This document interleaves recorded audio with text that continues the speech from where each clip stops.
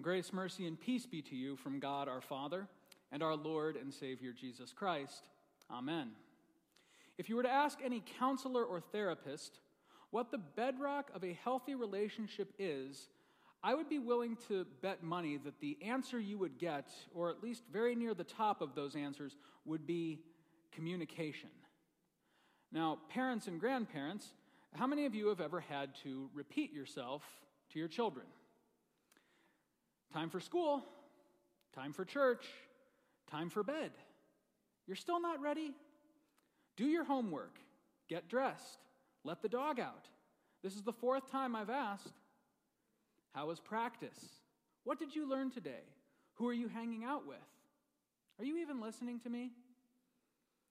And the more we as parents or grandparents or aunts or uncles repeat ourselves, the more children might start to think that we're nagging or being overprotective or even expecting too much from them. Wouldn't it be nice, friends, if our families were always copacetic, always on the same page, always patient and attentive and obedient? Well, I'm sorry to say to you, brothers and sisters in Christ, but that sort of perfect family dynamic does not exist this side of heaven. Communication breaks down, and we lose our tempers. We forget important details. We say things we don't mean, we hurt each other's feelings, and we fail to care for the people we love in the way that they deserve. We are sinners, and sin leaves our relationships in a whole world of mess. God help us. Now, for 3 weeks now, as we just said, we've traced through the Old Testament a thread which demonstrates the damage which man's sin leaves in its wake. Through the various father-son dynamics present across the biblical narrative, we can see clearly a picture of betrayal, pride, selfishness, broken relationships, and unmet expectations. Adam and Cain, Abraham and Ishmael, David and Absalom. Each of them displayed the wages of sin and man's utter inability to follow God's command. Yet even as they did so, we heard also how they were, all of them, allegories for a much greater narrative at play in the Scriptures. They were little picture representations of a big picture story that God was and is still writing. And today, this last midweek before Christmas, we're going to zoom out and take a look at this big picture. For though these men were sinners, they were all sons of God's promise. They were part of the line of Israel, his chosen people of old.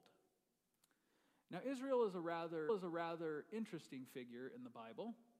All at once, the name Israel can refer to Jacob, the son of Isaac and the grandson of Abraham, the kingdom, which for a time served as the dwelling place of God's chosen people, and, as mentioned, the name for the people themselves. They were called the Israelites.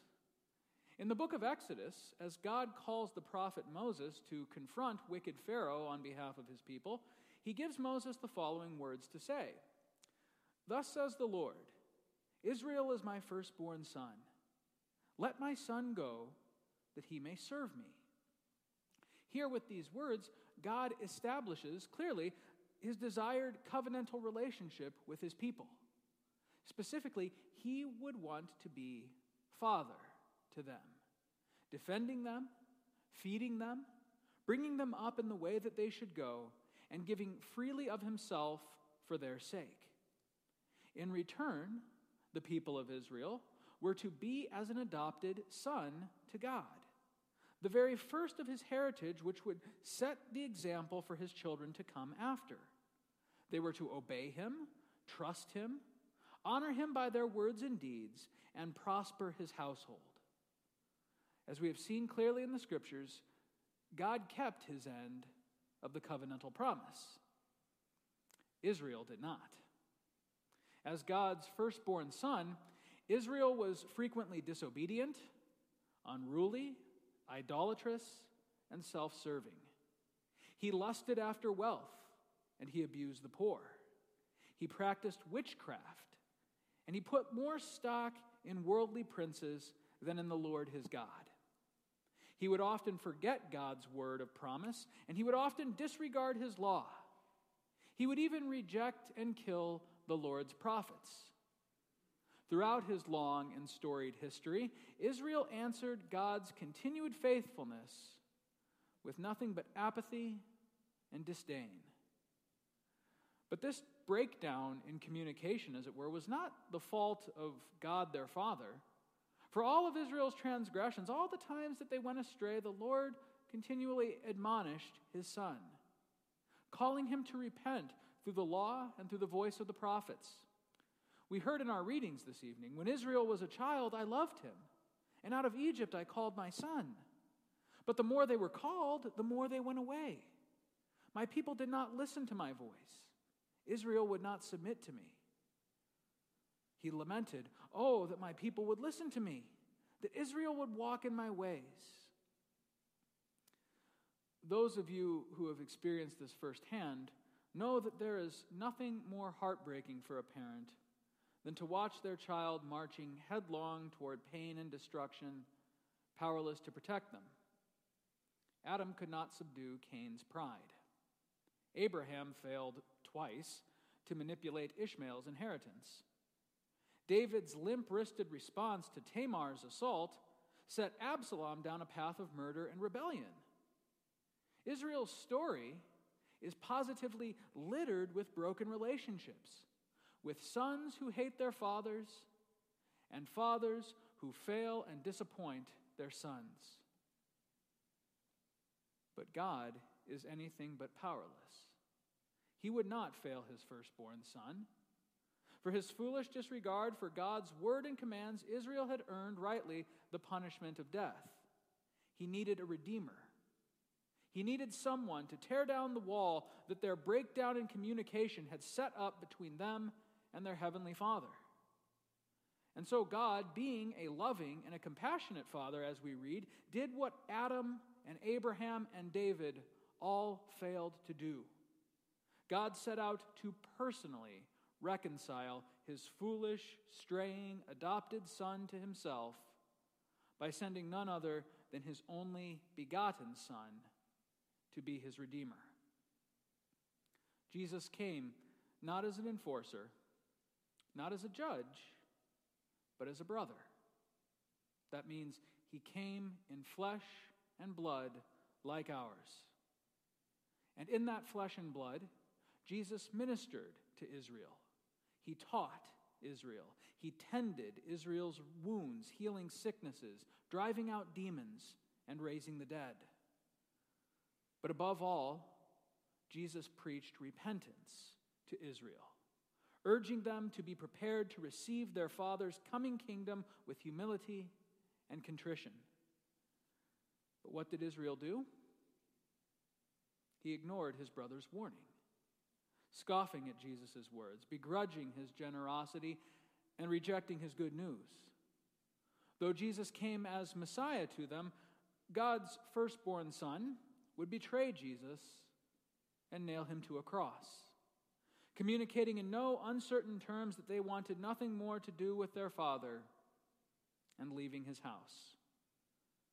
That's what they wanted, and that's what they deserved: expulsion and exclusion for their frequent wickedness.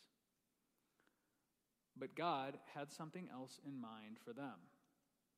Being an attentive Father, God surely knew how Israel would react to the presence of the Christ, and so, in an act which by all rights ought to have been the last nail in their coffin, God instead burst open the tomb, raising Jesus from the dead on the third day and securing for all who believe in him free remission of their sins.